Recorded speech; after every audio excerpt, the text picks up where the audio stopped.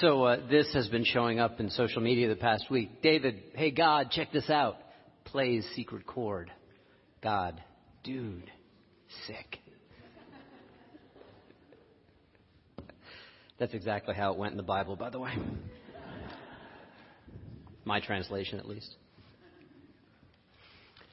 I wanted to open today with a joke because it's been a heavy week, both collectively and, as I know for myself, and I imagine is true for you, individual stories that many of us carry with us as well, too.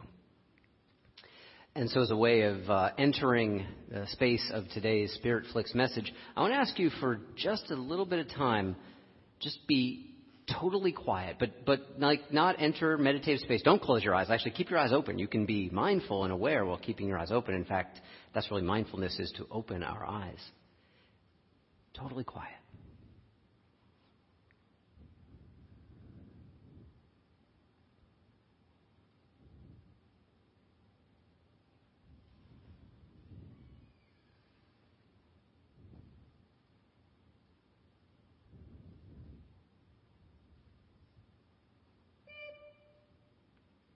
You may be dead right now. You're not. That's today's movie. A movie that occurs in almost total silence of spoken language. It's a scary movie, and it's a creative movie, and it's a good one.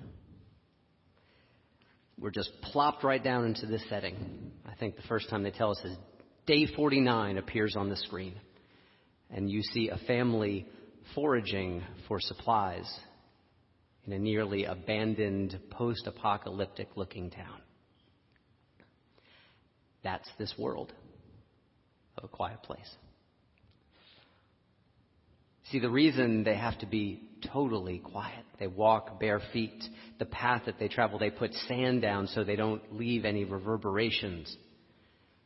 What's happened is that an alien race has come to the earth, an alien race that is sightless but has razor-sharp hearing to go along with their razor-sharp teeth. And if they hear you, they will attack and they will devour. And again, almost nothing spoken this entire movie. Alien race coming and eating people, almost no talking in the movie. Sounds like it'd be an amazing hit, wasn't it? It's made over $300 million. This is the family that it's focused on, and yes, that is Jim from The Office. He actually directed the movie as well, too, and the person directly in back of him, that's Emily Blount. They're married in real life. They do everything they can to protect their family. And I could tell you what really stayed with me, one particular line in this movie where they sign to each other. They speak American Sign Language. Brought to mind Reverend Lee's really powerful, challenging, and necessary message from last week about what's happening at our southwestern border and what we are doing, the official policy, what we are doing to families. These two parents say to each other, "Who are we? Who are we if we can't protect them?" How many refugee families ask themselves that same question every day? Who are we if we can't protect them? This is a brisk, nerve-rattling kind of movie. And the most interesting and compelling thing about it, and a whole bunch of other critics who've taken a look at the movie have pointed this out, is that actually it runs counter to the narrative of so many movies that are made right now, especially horror movies, in which one bad thing happens and everything else falls to hell. One trauma and social disintegration collapse.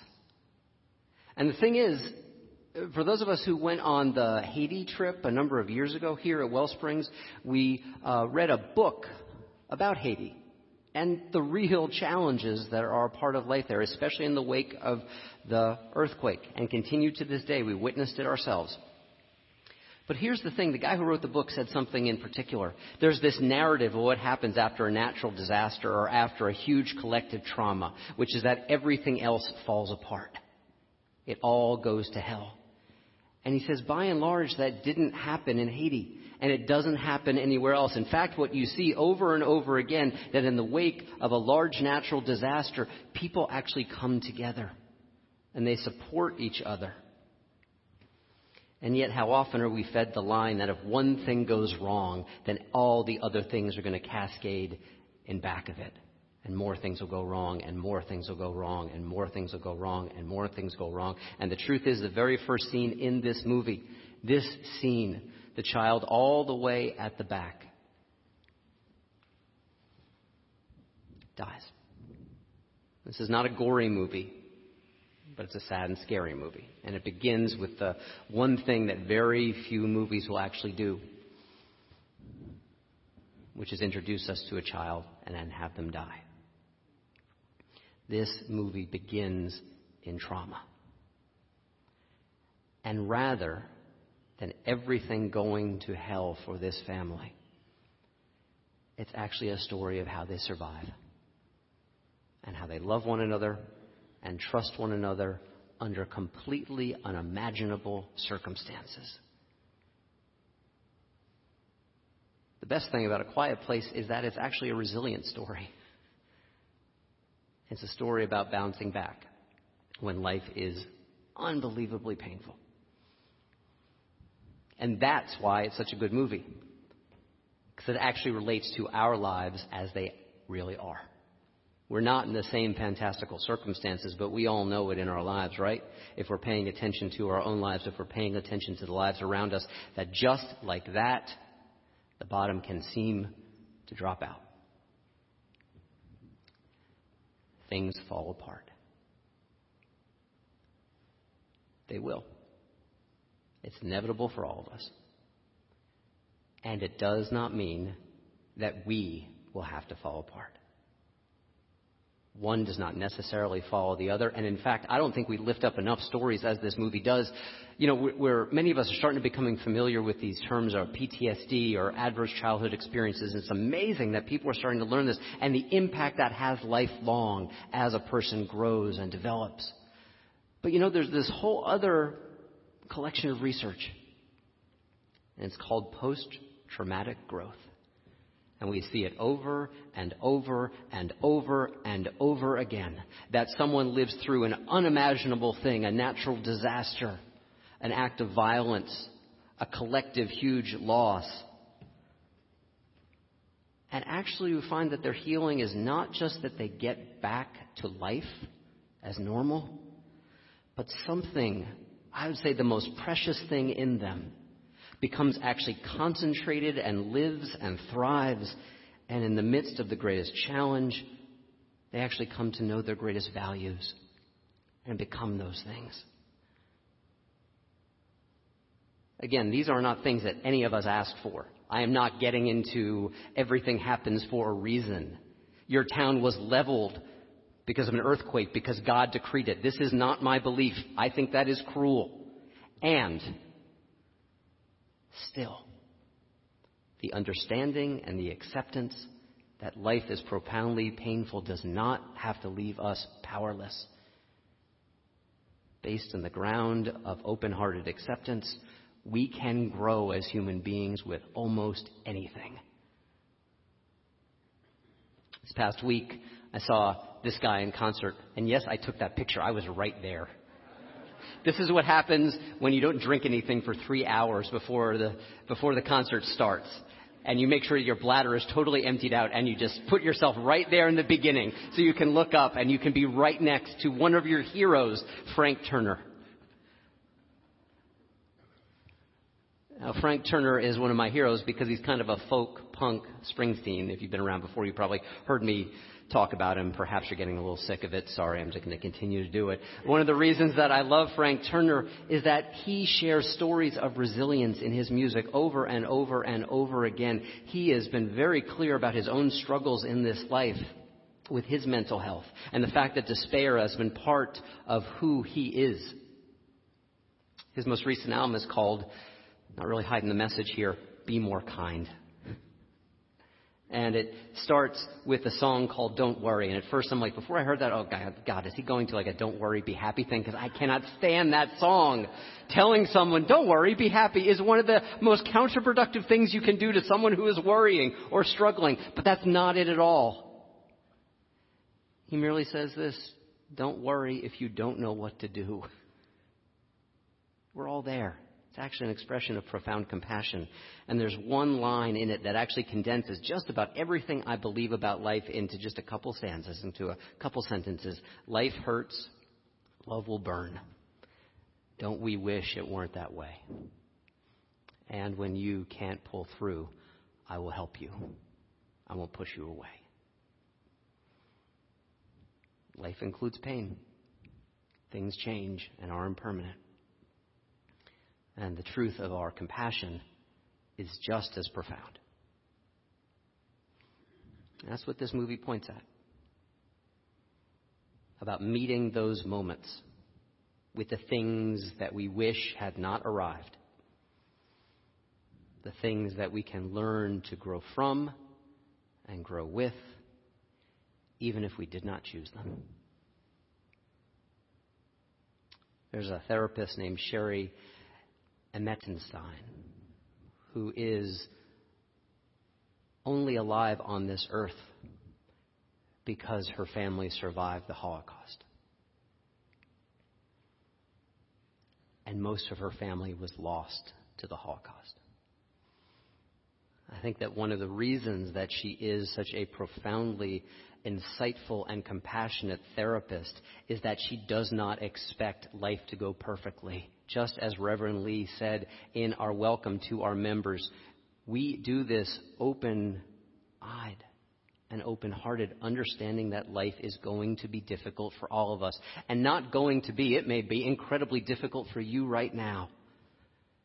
And people who can meet us on this ground of acceptance, not trying to wish it away, not trying to fix us, but meeting us there, accepting us as we are. This is one of those people that Sherry is. She tells us a couple different stories that I love that really point the way towards this post-traumatic growth, this ability to grow with what we wish would not have happened but has happened. She calls this one Lenny's story. Lenny, who was a successful executive, had a happy, fulfilled life in which everything seemed to be going perfectly, and then one day his beloved wife, Pam, dropped dead of a heart attack out of the blue.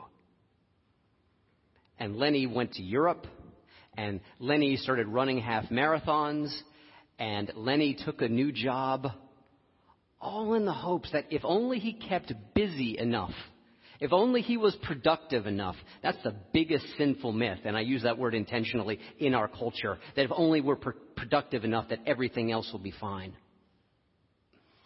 Lenny tried to outrun it, and you know what got him? I love this part of the story. Meditation got him. He was one of those corporate settings in which they tried to introduce a little bit of mindfulness into the workplace. And he sat for 10 minutes and all hell broke loose within him. He had tried to run and run and run away from his own grief and his own heart. And he couldn't do it. And he started to work with Sherry. And she said, it's just like a closet, that you try to stuff all your crap into.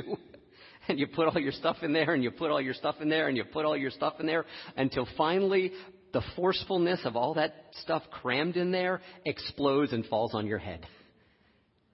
We can only do it for so long. Sherry also tells the story of her father, who survived Auschwitz, but whose father and sister did not. He remembers them being sent to the gas chambers. Sherry recalls her father as the kindest man that she ever knew. He forgave other people in his business their debts or wrote IOUs that sometimes he would carry for years. Once when he was a somewhat aged man himself, he saw another aged man wandering the street looking confused, and he brought this aged man home with him, making sure that he was able to find his way back to his family in the midst of his episode of dementia. Sherry spent a lot of time getting to know her father. And the truth was, there was no big theology here. There was no grand theory. It came down to some really basic stuff. Thinking about the world doesn't save us. Elaborate theories doesn't save us. Sherry's father said, "When I am being kind, I feel good about myself. And I am not going to live a life in which I was and would internalize the injustice done to me." No denial, acceptance. And the acceptance of this truth, things will come apart. The monsters will come, many forms in this life. They come in a pretty fantastical form in this movie. And yeah, we got to fight like hell against them. Nothing about acceptance is passivity. And that is the hinge upon which this movie turns. I won't try to give it all away, because if you haven't seen it, it's a really good movie, and I encourage you to see it. Their daughter, this couple that is unnamed during the entire movie, does not have the capacity to hear. And the hinge upon which this movie turns is the truth we see over and over and over again in this life, which sometimes our greatest quote-unquote vulnerability ends up being our greatest strength. That is how this movie turns. And yes, there is an act of profound and heart-opening sacrifice from, in this movie, the dad.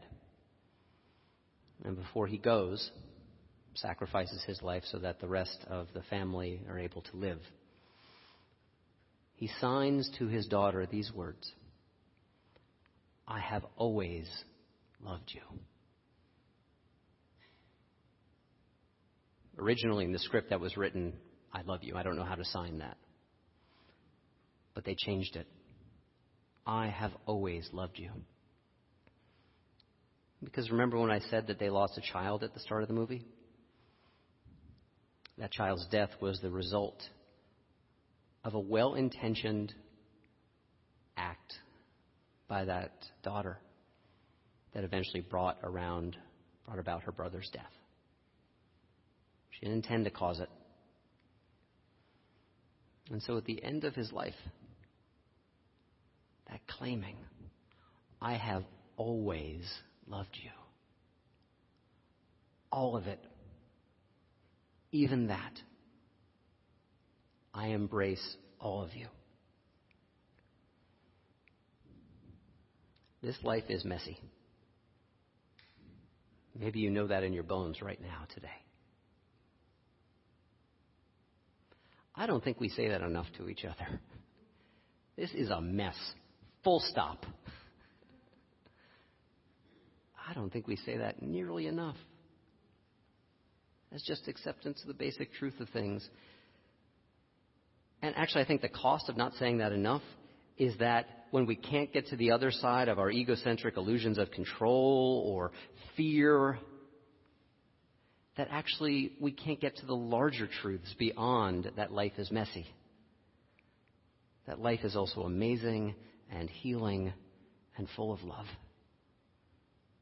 I think if we want to get to those things, it must enter through the passageway of the messiness.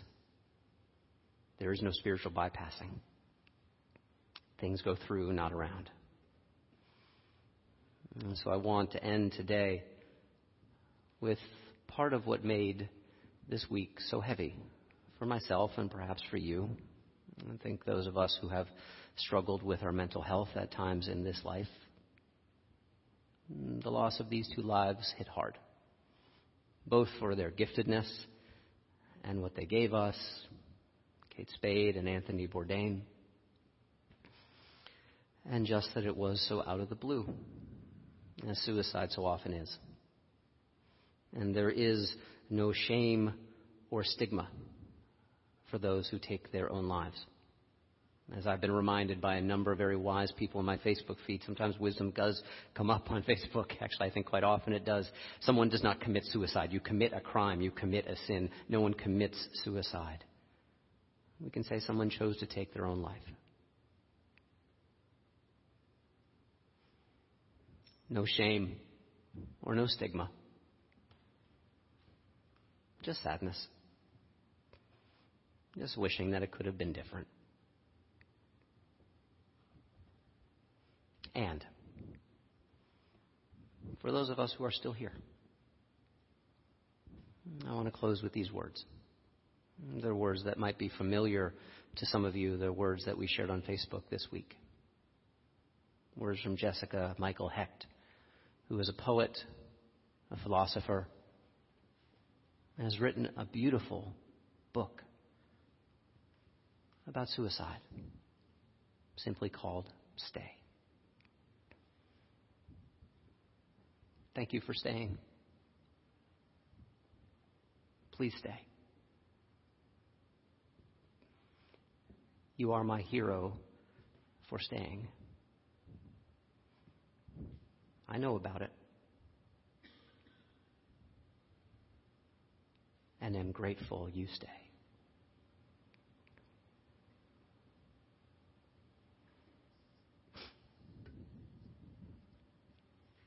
Thank you for staying, my friends. We are here. And life is messy. And love is real. Amen. May you live in blessing. Would you pray with me?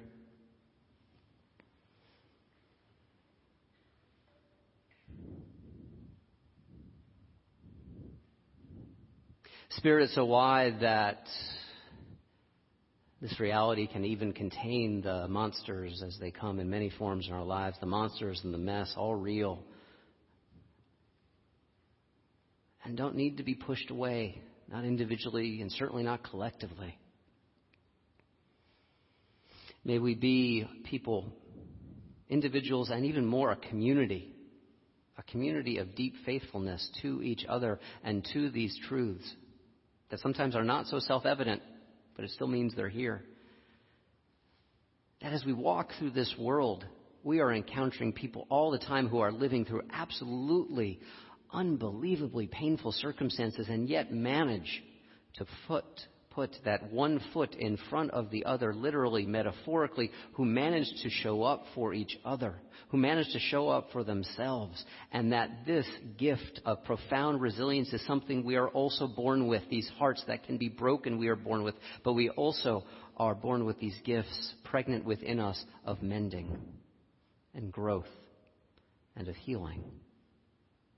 May we never forget this, especially when we are at those moments in which we think we have reached the end of ourselves. Amen.